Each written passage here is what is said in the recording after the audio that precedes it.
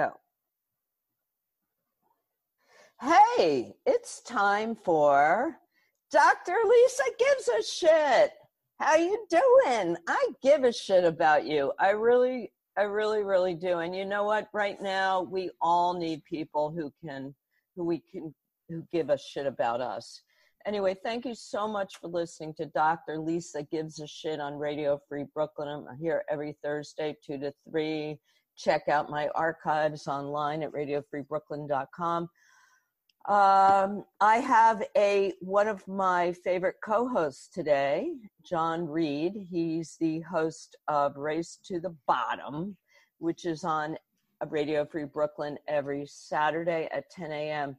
He's going to be with us in a minute. So we're going to do a real therapy session, but I just wanted to check in and let you know I'm feeling kind of neurotic. I'm just going to be straight up about it. Right today, this stuff is really starting to get to me. I've been around my husband. I mean, I am not alone. I'm with my husband, but it's the anxiety in the air that's the kind of the free-floating anxiety that's been getting to me lately, and I'm not really sure what to make of it. But I do think that this kind of situation that we're all in does lead to some regressive behavior. So that's what I'm keeping my eye on, folks. And I do my own therapy session later today with a licensed therapist. So I'm looking forward to that myself. You won't be part of it, but so anyway, let me say hi. Let's bring in John. John Reed. Hi, how are you? I'm okay. I've wanted to do this show for a long time. I'm excited. Oh, really? I'm excited that you're excited. What a compliment. I see that helps right now. I feel better already. John, why don't you tell us a little bit about your show? Let me just tell you guys, it's a really interesting show. It's really hard to explain, but it's actually really perfect for the pandemic because you can spend an hour with John and feel like you're hanging out with kind of like somebody that's really comfy and interesting and entertaining. But you go ahead, John, describe your show. Well, thank you. So the show's kind of taken different forms and I've kind of given myself the permission to let the show be whatever it needs to be as it kind of moves forward. I used to do the show when I lived in North Carolina, in Asheville, and at that time it was pizza, politics, and comedy. I would do like a political checkup kind of thing, and talk politics and culture. And then I was a pizza delivery driver at the time, and I would lightly fictionalize my week as a pizza delivery driver and kind of tell stories from the job. And then I would play music. Now I'm a teacher, and I don't really feel comfortable like talking too much about my kids. So, you mean your students? My students, yeah. They feel like my kids a lot of the time too. And I've also just, especially since the pandemic and with this president we have, I really have kind of shied away from talking too much politics just because you can get that almost anywhere, and it's just like, well, we need you to take us away from that and distract us from that. So that's a good thing then. Yeah. So I've just been kind of talking about life and art and music that I've been into and recommend, and books that I've been.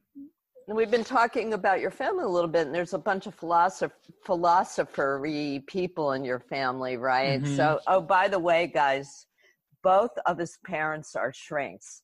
His father's a psychiatrist, and his mother's like an LMSW or something, right? Yeah, LCSW. Yeah, so you can tell me if I'm as good as they are after this. Okay, will you let me know what you think? Okay.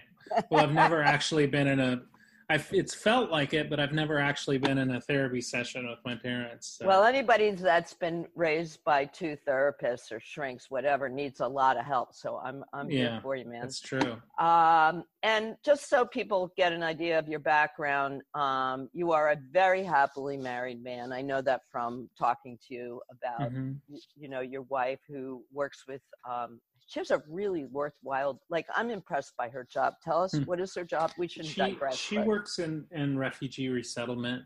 So she manages the contracts of different offices around the country that are resettled refugees. What I'm saying is John must have his shit together on some level because he's married to that woman. How long you been married?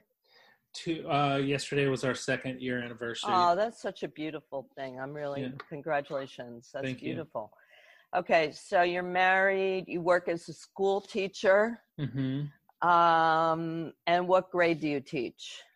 Next year I'll be teaching 6th, 7th, 8th, and 9th grade. And what subject do you teach? English. Oh, great. Do you enjoy that? That sounds enjoyable. Yeah. Yeah, that sounds great. Especially the school where I work now it's my favorite job I ever had. Really? It's a dream job. What kind of school is it? I can't really. You can't say. I can't say. All right. Okay. You work in the New York City 5 boroughs, though, right? I work in Manhattan, and I live in Queens. Yeah. Okay. So his life sounds pretty good, right? So what brings you into therapy today, John? I was thinking about what I wanted to talk about. I have been, so my wife and I are starting the process of trying to have a family. And I have been thinking a lot about death. And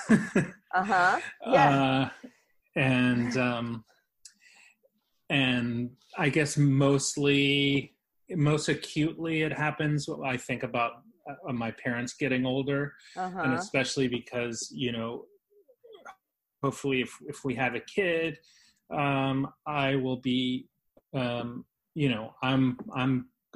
would be 41 when the kid is born, and my parents, I was realizing it last night that by the time my kid is 10 years old, my dad will be almost 90.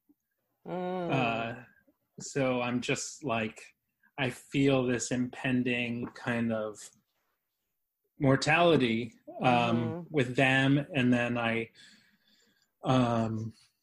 just think about my own mortality, and I try to and then I do this thing where I just think of how it's like the idea, it was like in True Detective that time is a flat circle where everything has already happened and already will happen. So just I think about all the people in my life and just all their successive deaths. Wow. That's so overwhelming, man. Yeah. Wow, so much going on in there. Yeah. I just So, okay. So, I mean, to some degree, that sounds natural, right? Because you think about you're bringing a new life into the world. A lot of people feel that, having a baby makes them immortal or, in some way and stuff like that. But having a baby is something that would naturally bring up, how old am I going to be when I have the baby? Am I going to be around until this baby is a full-grown adult? Are my parents, all that stuff seems really natural, right? But I'm kind of still wondering, so those are all natural thoughts, but how is it affecting you? How do you feel about it? What's going on with that? Yeah. I mean, yeah, I think it's natural. I think it also brings up just previous kind of trauma that I've had. from growing up and from having like a very early appreciation of death and that led to a lot of panic from a very young age. And so and I've been thinking now about like, you know, also what they say about being a parent is that like you're there for the kids. So it's you, like, I'm wondering if I'm going to be able to be less hung up about my own stuff to be able to make a safe life for my kid, an emotionally safe life for my kid, you know, and provide a little bit more safety than I think I had when in my childhood around some of those ideas and stuff. So that would make sense that would be traumatic, or that would bring up that would do you want to explain, would you mind explaining just sort of quickly the story you told me in the intake about your brother when you were a little kid, when you were 3? Yeah, so one of my earliest memories is my brother repeatedly explaining to me how we're all going to die someday, and when we die it's going to be nothingness, and there's no heaven and there's no afterlife, and there'll just be nothing. It won't even be blackness, because blackness is something just kept like going until he saw me lose my shit. And right. And he was 9 years older, folks. He was 9 years older, and he still has whatever. He's got some problems of his own, but he did this in a very sadistic way. A 9-year-old getting a 3-year-old to understand the concept of death, which is when the kid obviously did not want to go there. And we can all imagine how traumatic that would be. And you did start dealing it with that later in high school, but it is like something that is really difficult. It's a trauma that's hard to resolve because, you know, it's just the truth. Yeah, exactly. That's the thing. Right. It's like how they say that, like, you know, if you're addicted to alcohol, you just don't drink. But if you're addicted to food, like, it's difficult because, or if you have food issues because you have to eat, it's the same as that. It's like with death, you know, it's like you have to die. So you're going to die. Yeah. Yeah. Like, so if you're having panic about death, it is, you know, you're not alone either, but it's still like, it's something that I think is a real challenge for all humans to integrate into their lives. You know, we all have phobias about things. Like I have a phobia about vomiting.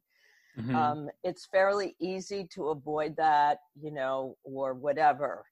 But I do get overly anxious if I feel nauseous. And I think we all have these kind of traumas, but obviously for you, that's a big thing. So you've tried to integrate this into your life, your whole life, right? I mean, you've been in therapy. And so this is a new challenge. This is sort of the problem that's going to plague you forever. And it's sort of just a different version of it, or a new way into it. Do you feel as you get older that the fear of death becomes more manageable for you? In a way. So I guess the other piece of, I guess, that what I'm dealing with it that I was telling you before also is that along with that trauma and stuff, I started to kind of have these kind of dissociative feelings and kind of out of body experiences, and kind of on the outside looking in, kind of the observing ego. But what I didn't tell you, Lisa, is that in my research, you know, when I finally felt like, I remember literally typing in, "Why do I not feel like me?" like into the Google search, you know. Wow. And, you know, like this was after college, you know, I'm just like, I've had it, like, and dissociative disorder came up and stuff, and I read about it.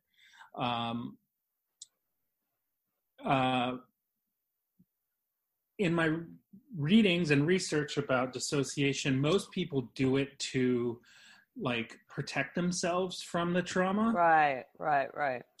With me, when I had like my first really big kind of like out of body experience, dissociative experience when I was 10 years old, it was the most terrifying feeling that I had ever experienced. And then subsequently from 10 years old until like still sometimes now, like I was telling you, I have a hard time with mirrors and stuff. That you get panicky when you look in mirrors or something, right? Or like also with this, so as I'm laying in bed last night thinking about death, I also have like this branch pathway in my mind where I can also just be like, yeah, but I'm not me, like, so I don't really need to worry about this, you know. So that makes sense. Yeah.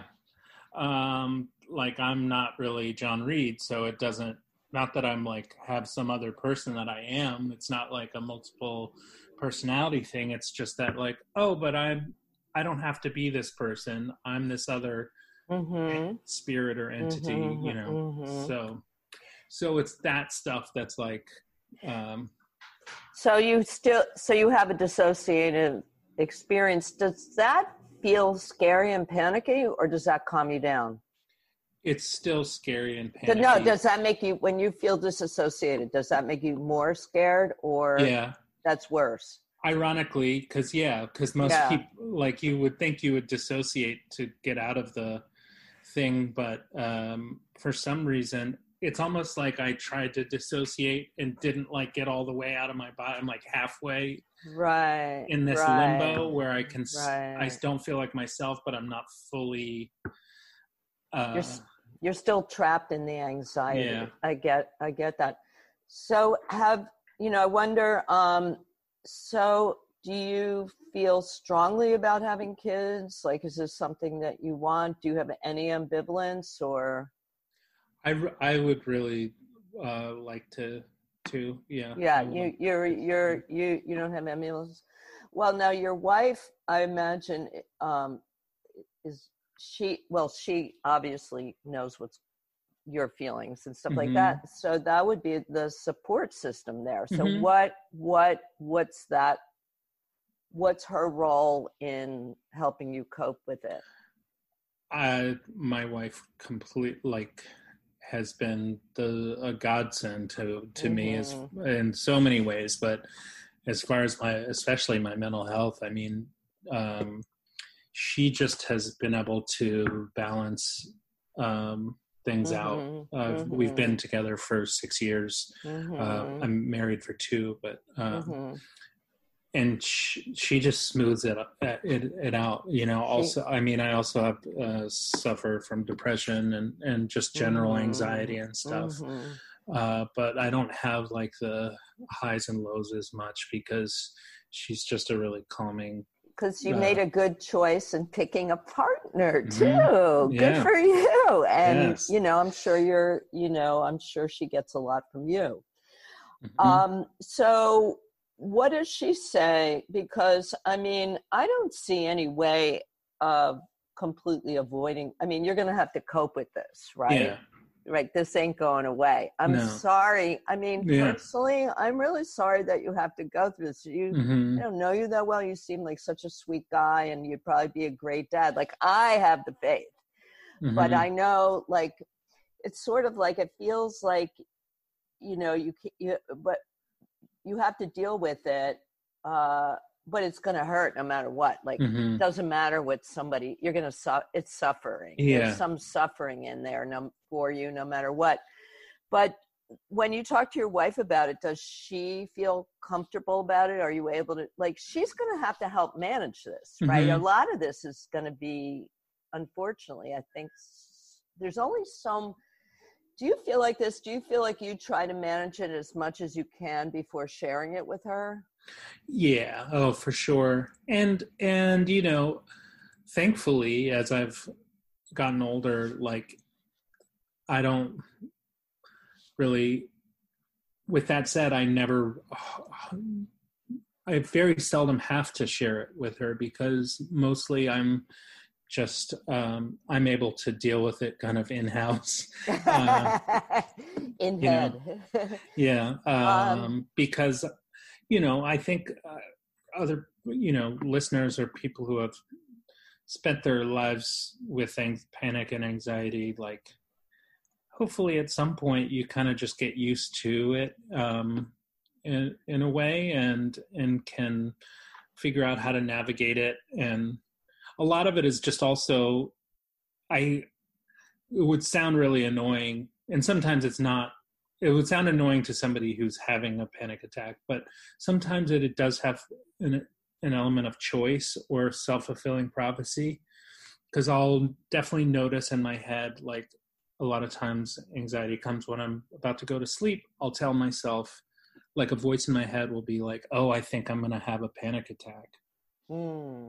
And then I'll have one because I said that, because you're like afraid. It's almost like you're afraid of it. That's what this sounds a bit like. It sounds like you're worried about being worried. Yeah.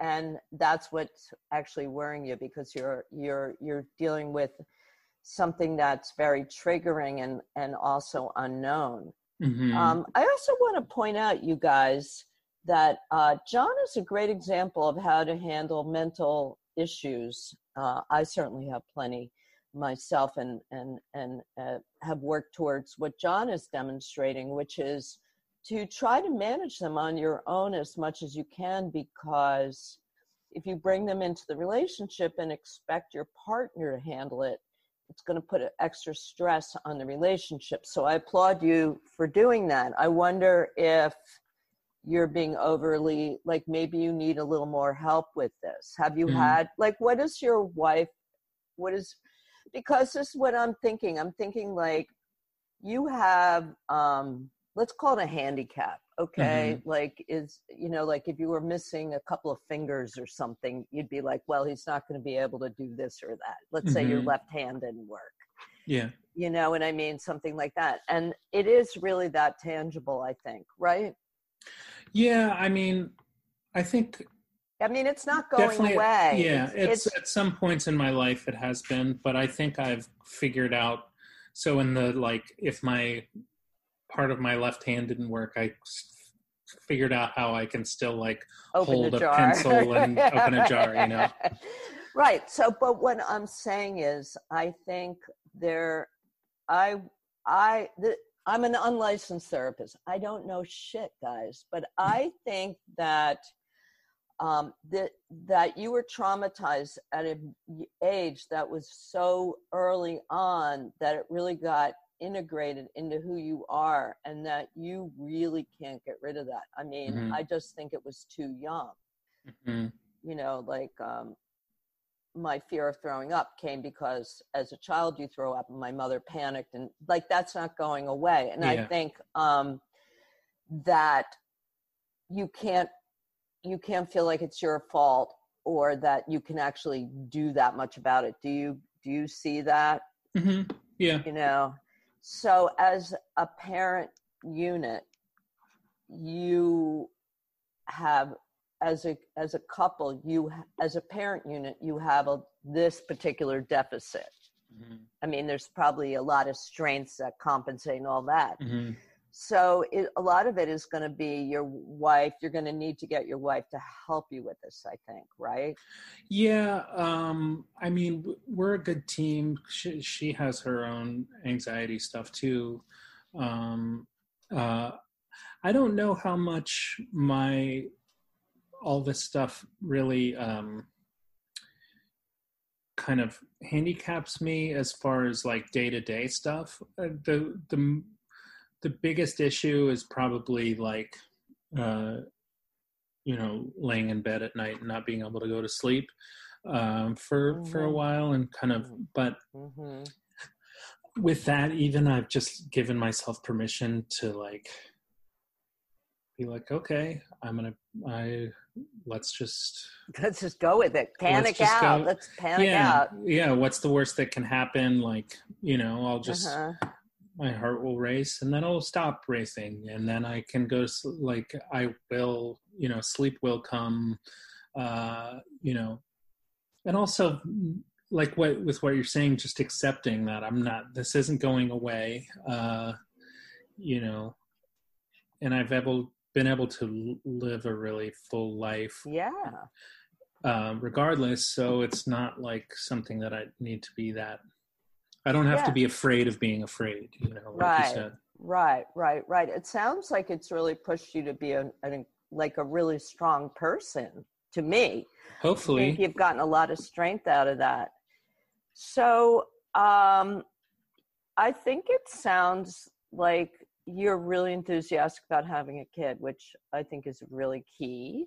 Mm-hmm. That's what you want. You want to have it sounds, frankly, I'm going to tell you something, John. I think you've got this. I think that it sounds, and like, guys, like he's been going to therapy to deal with these issues since college, on and off, right? Is that what you said? High school. First in high school, and then in college, and then a few years ago, I had this kind of thing where all of a sudden, I'd never had this issue, but all of a sudden I couldn't sleep, and I would have. I went like 4 nights without sleeping, and then because I don't know if anybody has ever had this. When when you're going to fall asleep because you'll like have a thought that doesn't. You're like, that's kind of a weird thought. I must be falling asleep because that is almost. I'm like halfway into a dream. You'll be like, oh yeah, my thoughts are getting hazy. I'm kind of drifting off. I would have a thing where I would notice that, and I'd be like, oh yeah, like, it's hard to even explain. A lot of my issues are like getting into my head in this like meta way of like thinking about thinking, so I would say, I just need to fall asleep. I just need to get into a relaxed state. And then I would say, oh, I'm in a relaxed state. But that woke me back up again to realize that I'm falling asleep. I'm too conscious of the process, like, so I can't just let it happen. So we're talking about a guy who's too smart for his own good in a certain way. It's really what it is. Cognitive therapy, have you done that? Yeah, that's my last therapist. He helped me figure out a lot of stuff through cognitive therapy. It was cognitive therapy, but also like he was big on like locating my feelings in my body. And not just my head. So like, if you like, how are you feeling? How does that make you feel? What do you feel in your chest? Like, and connecting it more to my whole body and getting out of like this constant cycle in my head, which was really helpful. Oh, okay. So you get an A in emotional coping, man. I mean, I guess so. You really do. Look at this, guys. See, I mean, I'm in awe. I mean, he's done so much work. Cognitive therapy is just disciplining yourself to have new thought patterns and stuff like that when you really can't do much else. And I think that, I find that really impressive. And with the cognitive therapy stuff, another example of that is when I was saying that, like, it being a choice when you're going to have a panic attack, or like I would tell myself, oh, I don't think I'm going to be able to sleep tonight, and then I wouldn't sleep. Is with cognitive therapy, I realized just as I have that voice saying those negative things, I can also have a protective voice in my head that says, actually, that's just one story. You can tell yourself the story that, oh, you're going to have a panic attack. Why not have another part of your ego or whatever come in and say, actually, you know what? I think I might get a little nervous, but I'm going to be able to sleep and it's going to be fine. Like, to like balance that out and get some other synapses firing in a more positive way. Right. So it sounds like what kind of what do you imagine your issues affecting? Like, what are you afraid of? Like, what is an example of something that you're afraid might happen in, like, being a dad? Is it the dad part? Is it the going through the parenting part? Is it reliving your own childhood? Yeah, I didn't even think about reliving my own childhood, but I think that that's probably a part of it. But I think that, like, for better or for worse, I think a lot of parents try to, like, relitigate their childhoods through their kids, you know? So, like, hopefully in a positive way, I will be able to right the wrongs of my childhood, primarily of giving my kid more safety and more of a childhood without trauma as best I can do. I guess you also worry as a parent, or I worry that, like, my unconscious shit will just flow into my kid, you know, like I think a lot of parents do.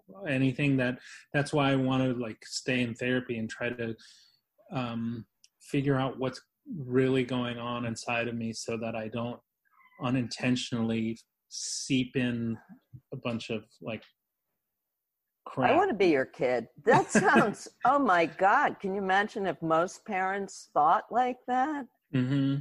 Okay, so this is interesting. So I just can't, I guess what I'm thinking about is I'm wondering if you appreciate all the hard work you should be like, you've done a lot of really good hard work, and it sounds like your issues are really, they affect you the most. Yeah, hopefully. You know, it makes me think of, like, the example of my brother, where his issues, he had to push all of his issues onto me. It was almost like I was his guinea pig, and he wanted to see, how is he going to really react to the fact I'm freaking out about the fact that we all die. Let me terrorize my brother and see how he reacts to it. Right. So I want to get as far away from that as possible as a dad, you know. Right, but you also don't want to overcompensate either, right? Yeah. You have experience. You said you have nieces and nephews. So how is that? How's your relationship with them? Do you have any relationship with children like that, or do you see them? I see my sister's kids, and have been a big part of their lives. It's hard because now they're, you know, my sister's kids are now entering adolescence where they don't really want anything to do with anybody. Oh, yeah. You know, so any relatives, for any old people, for God's sake. Exactly. No way. So that's kind of rough because I was, you know, very involved in their lives from the time they were babies. You know, hopefully, hopefully they'll like come back, you know, to me, you know, and realize how important I am to them, you know, because I'll like text them and stuff and they won't write back, you know. That's like, such fine. Well, fine. That's such a you guys enjoy your teenage life. I'll be here when you're, you know, in your 20s. But you keep, like, that's a great thing about, that's what parents have to do, right? You have to just be there and like have them ignore you and be mean and do all that. And you still show up no matter. Think of, you know, the other side of the coin of death is life, and just like the idea of bringing life into this world is pretty amazing. You know, I'm sure I'm the billionth person to say that, but it's just like, it's pretty stunning that, and just, you know, and I maybe I get this from my dad and my brother, but I'm just like, what is what is life? What is this consciousness? Like how, and just as real as my life and consciousness is, and that will be created in this new vessel of a baby. It's pretty unbelievable. Yeah, I think about that too, because there are very few times where everything is so processed now and so pre-digested for us, including, like, say, our food. We don't think about life or death when we're eating, animals, even conceptually veganism or whatever. Yeah. But the thing is, it's very rare that you actually get to see the miracle of being on the planet, or what it means to be on the planet. I think death, I haven't seen any birth up close, but death is also one of those things. I have, I've been with some relatives and stuff like that. So I think it's the profoundness of that is just really, Are you concerned about whether you're going to be able to have, whether you guys are going to be successful in having a child? Is that concerning you? Maybe a little bit. We are older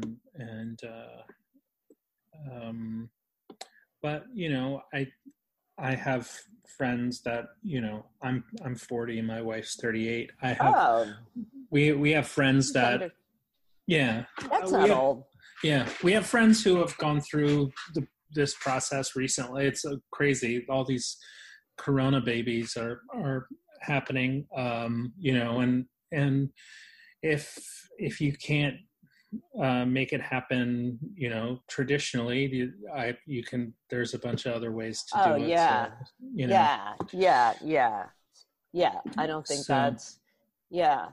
So, one thing I am one way that I'm preparing also is to because my wife can't drink, and I've been not drinking too, which has been I think good. I think with all that talk about coping and stuff, especially during COVID, I've definitely used alcohol as like a self-medicating kind of thing, like I think a lot of people have, and I think and like I think a lot of people have self-reported on social media probably I was drinking too much, and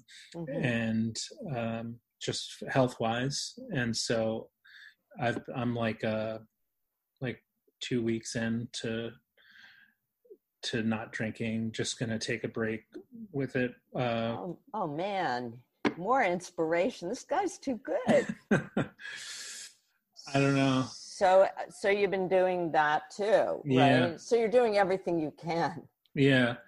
And so it's interesting. Like the biggest thing with not drinking is like, as I'm sure you could see, my mind is like very active. So so sometimes you want to I want to just take a break from my own thoughts, right? And it's hard without, alcohol or any drugs of any kind. Like it's hard to find ways to like take a break from the swirling thoughts. So, that's. So you're dealing with that on top of everything else. Yeah. Right. What about, do you go outside at all, or have you been going out, getting some nature? We've been going on walks. Yeah. So that's good. And I've been, I started this like exercise routine that I could do in the house, which is just like sit-ups and push-ups and jumping jacks and just real basic kind of, that I can do in the apartment, which has been great, because like as a New Yorker, we all used to walk all the time. Yeah, right.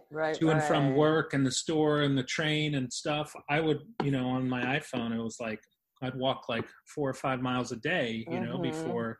And now it's like you walk from the bedroom to the kitchen to the, living room. It's Right. So it's, you so gotta try to. Right. That's hard too. That's Yeah. hard too. And also, I think the stress of being a teacher right now is very, very difficult. Yeah. Right. It is. I think that seems like something that's really out of your control, right? Yeah. And do you have other, I mean, you don't really know, I'm guessing, that they haven't really announced any kind of firm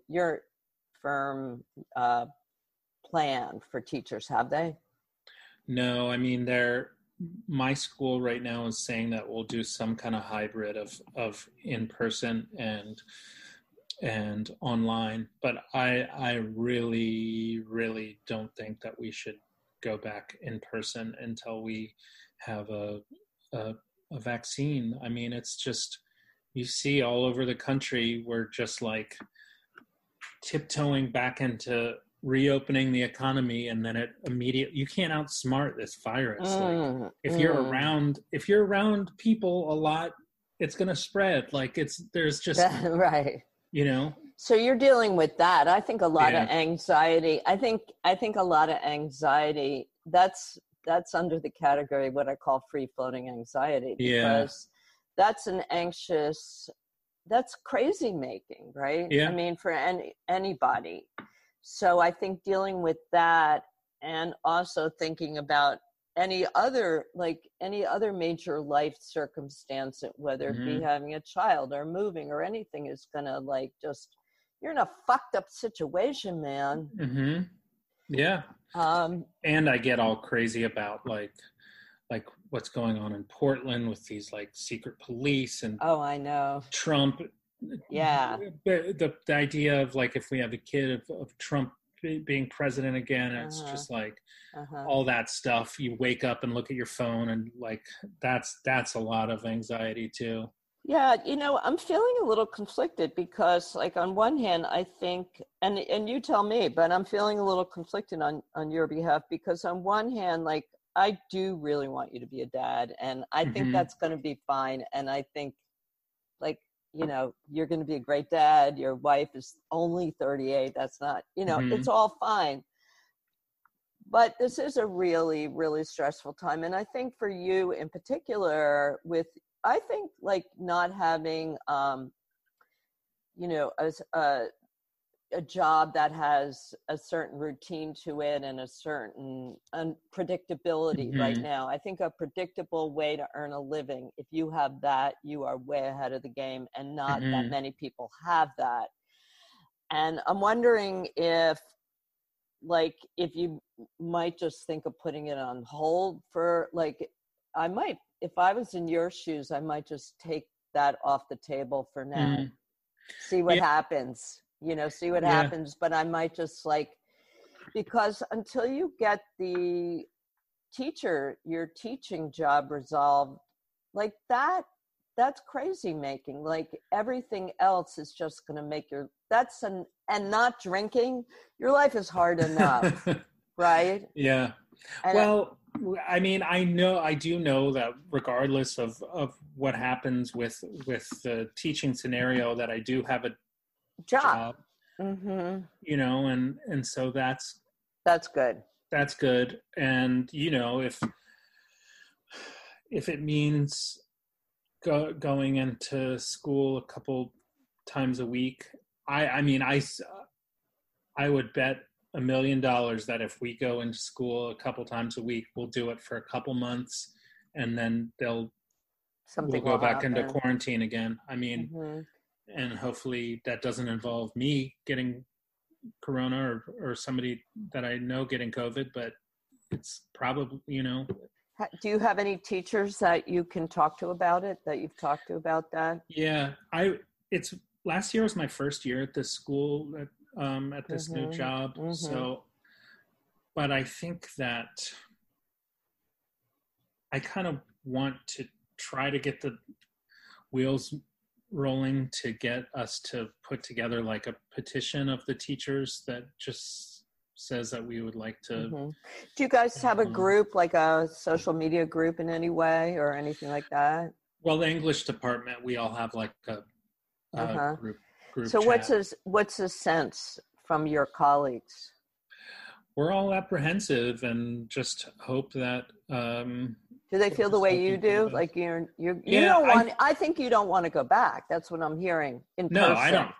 You No, absolutely don't. You don't, I don't you're, think anybody should go back until we have a you know, a vaccine. I mean, you look at other countries. If we could, as a country, we can't do anything together as a country, but these other places, you just pay people to stay at home for 3 weeks, and then you basically have the thing licked. But right, we couldn't do that. Everybody, right. we have all these idiots that don't want to wear masks and just go on about their lives and are spreading the disease all over the place. Like, until we have a vaccine, it just doesn't make sense. Okay. So you're clear about that. And are your colleagues also clear about that? I mean, they're a bit more ambivalent. I think I'm the most strident about it. But I think that they, by and large, agree with me, but they're like more like, well, we'll see. But I feel like if I were at the school for a bit longer, I would like organize Oh, to. I see. You haven't been there that long, so you don't want to be on the Yeah. front lines and making Yeah. a I'm not stink. like Norma Ray. Yeah. Yeah, yeah, I could see that. Well, I think it's, it's a developing situation, but I mean, like I've gone back to is that there's so much uncertainty Hmm. that it just all boils into one horrible pot. Yeah. How were you doing before the pandemic, before all this? Were you talking about having a family then too? Um, we were talking about it, but I think when my wife, she just turned 38, and I think for some reason that was like a mark, because Right. I've been ready for a couple years to have a kid, and Oh, okay. yeah, and So she's finally like ready. on board. Yeah. Um, Was that before or after the pandemic? it was after. Hmm. Yeah. We're all rethinking our lives right now, Mhm. right? Mhm. Yeah. So yeah, well, that hasn't been very long then. No. Yeah, yeah. I mean, all this stuff. I mean, the other thing, we have to keep in mind that this is not forever. No. It's all very temporary. Like this whole COVID thing is, by the time, I bet if you got pregnant today, by the time you had the baby, it would probably be pretty much resolved, right? Yeah, I hope so. And something that we do as anxious people is time freeze, you know. Uh, I feel like the way I feel right now is the way I'm always going to feel. Um, so I need to, Right, so I right, think that right, right, you need to keep, yeah, that's an right, important thing to remember, is that it's not always going to be right. this way. I mean, that's basically an anxiety attack. I feel this way. I Mm-hmm. can't stop feeling this way. Am I going to feel this way? Can I ask you a personal question? Do you take medication? Are you prescribed medication? I do. Yeah. So that seems like that. Does that help? Yeah. What kind? Can I ask you what you take? I'm on Wellbutrin now, Uh-huh. which seems to be doing a pretty good job. Yeah, I've tried to go off. I've been mostly on meds for my adult life. I've tried to go off a few times, and I will be fine for a while, and then like eventually I'll just kind of Something. fall into Yeah. like you know, where it's just hard to get through a day because of how anxious I am. Mm-hmm. And I just think that is because of the trauma Mm-hmm. Mm-hmm. that I experienced. Like, Yeah. it's not just anxiety; it brings up all this. Like, Do you think so, when you went through that with your brother, it doesn't sound like your parents were keeping an eye on you and your brother, right? mm-hmm, Well, they weren't aware of what was going on. Is that yeah, right? yeah. So do you worry about your parents as grandparents? Maybe a little bit, and yeah, I do. And what do you worry about? Well, also my dad can just he doesn't really have a filter of like what would maybe be appropriate to talk to a little kid about. I remember he would just freak me out with stuff that he would say, and he thinks that he's just joking. Like, I remember we were on a boat with my nephews a few years ago, because they were pretty little at the time. And my dad said to my nephew, "What if this boat just sprung a leak and we all just, and we all just started sinking?" God. And I was like, "Dad, you can't say that to, like, they don't know that you're just," he's like, "Oh, well, I was just joking, And it's like, no, Dad, when I was little and you said that kind of stuff, it would scare the shit out of me. You can't talk like that." Like, but he just doesn't get it. Wow. That guy's like using kids for his own entertainment, their fear. Mm-hmm. Oh my God. Wow. Yeah. So, but I think like you would probably be able to mitigate that, right? When you like, don't listen to grandpa, he doesn't, right? Exactly. You'd be able, and then you would probably feel like if you were, I bet having a kid would resolve some of this stuff for you too, because if you could protect your own children against your dad, or your, mm-hmm. right? Yeah, you're right. It's that thing of like getting the do-over and making it,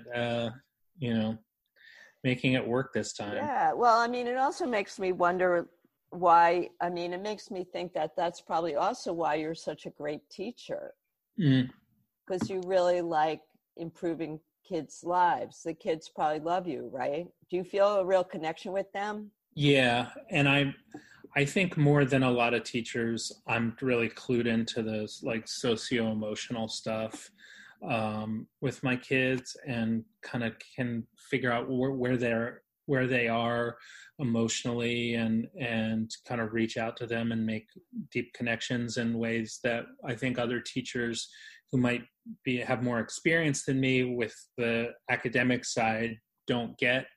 I think that's one of the strongest things about me as a teacher. So you're really sensitive. Oh, yeah. Wow. Have you ever thought about, you'd be a great adolescent shrink or child shrink. Have you ever thought about it? I mean, I think that ship has sailed. I feel like I kind of am. You kind of are, right? Yeah. Because also I'm as a teacher, I'm also an advisor. Like I have an advisory group. And so we meet like once a week, and I also meet one-on-one with my kids. Well, I also think it could actually be overwhelming for you if you actually were the shrink, because then you'd also have that much responsibility. This way you have like a bunch of kids and you're doing something productive with them, and you're available to them, but you're not like there to solve their problems or for them to be the person they're leaning on, the person. So I don't know, man. I think you've got it worked out. I also don't want to, I want to do something different than my parents. I didn't want to like also be a therapist after my parents were, you don't want to do the exact same thing. Well, it doesn't sound like you necessarily want to follow in their footsteps. No. I mean, there are things that when you talk about like mental health and stuff, you usually talk about the negative things. There's a lot of great positive things about my parents. I love them a lot. But so that's like the thing of like thinking about being a dad is like, what are the positives that of my childhood that I want to try to recreate? Yeah. I mean, I think you have I think that, I think one of the things that's good for you to remember is all the positive things you've done for yourself, and the life, like, I think it, but that's something you can really lean on, the life you've created for yourself. I also think it's really complicated to have a sibling where the major trauma comes from the sibling as opposed to the parents, because I think psychology is sort of set up to assume that all the problems come from particularly the mother and stuff. Yeah. But there are many instances where siblings, because you can really fly under the radar as an abusive sibling, and no one's going to. So all you guys out there that are traumatized by your siblings, like, it's no one's fault. It's just to know where it's coming from and that it's not your fault. Mm-hmm. That's the most important thing. Well, we're going to have to wrap up, but because we only have a minute left, but I think you're a real inspiration. You're actually an inspiration to me to keep my shit together, because you've managed to do so well under so many challenges. And will you let me know when you announce your pregnancy? Yeah. Will you let us know? Because I am looking forward to that. I really am. Yeah. I'll let you know. Yeah, Noel, one of our other hosts. Mm-hmm. Yeah, you're aware he had. It's very exciting when we reproduce at Radio. So anyway, I just want to say thanks to everybody for tuning in. Thank you, John. This has been a great, inspiring session. I'm really excited. I think your future sounds exciting, and I know things will work out. I mean, this is all temporary, and stick around, okay?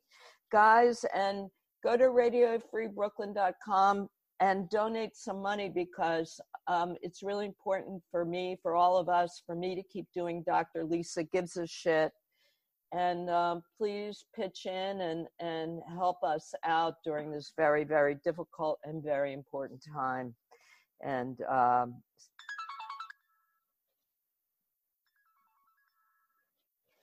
okay, we did it. All right. Yeah, that was great. That was great. Thank you. Yeah, It's really funny. You're like the worried well.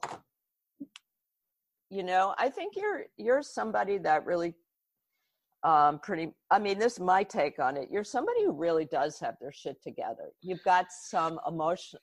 You have trauma, but I'm really impressed. I have trauma too. Different kinds, of course, but I wish that I was able to manage my shit as well as you manage yours. You really are good at it. Well, maybe it's just a good day. Wait, I can't hear you, and I'm not sure why. Wait. Oh, yeah, and maybe it's just a good day. I don't know. Maybe talk to me tomorrow. We'll see. But yeah, I appreciate it. You're a pretty strong person, and probably good. You're going to be a great dad. I'm excited for you. Do you keep in touch with other people, or are you alone with your wife all the time, or have you managed to? We've my wife's parents live in New York, and we've done a couple social distance picnics, and also we have friends in our apartment building that we've hung out with a couple times. But that's good. So that's good. Yeah. Yeah. Well, anyway, I just want to say thank you so much, and thanks for your patience. Yeah. And I'm going to try and, I want to try and organize, I was talking to Tom and saying that we need to have at least a monthly Zoom. Yeah. So stay tuned, and we're going to be doing that, okay? Yeah, I'd love to see you there. Yeah. All right, have a great day. Yeah, I love the show. Thank you so much for having me on. Oh, thank you. I really appreciate it. It's great to talk to you. Yeah. I'm so lonely. I know, it's so good to Yeah. All right, have a great day, John. Okay, Bye-bye. bye, Lisa.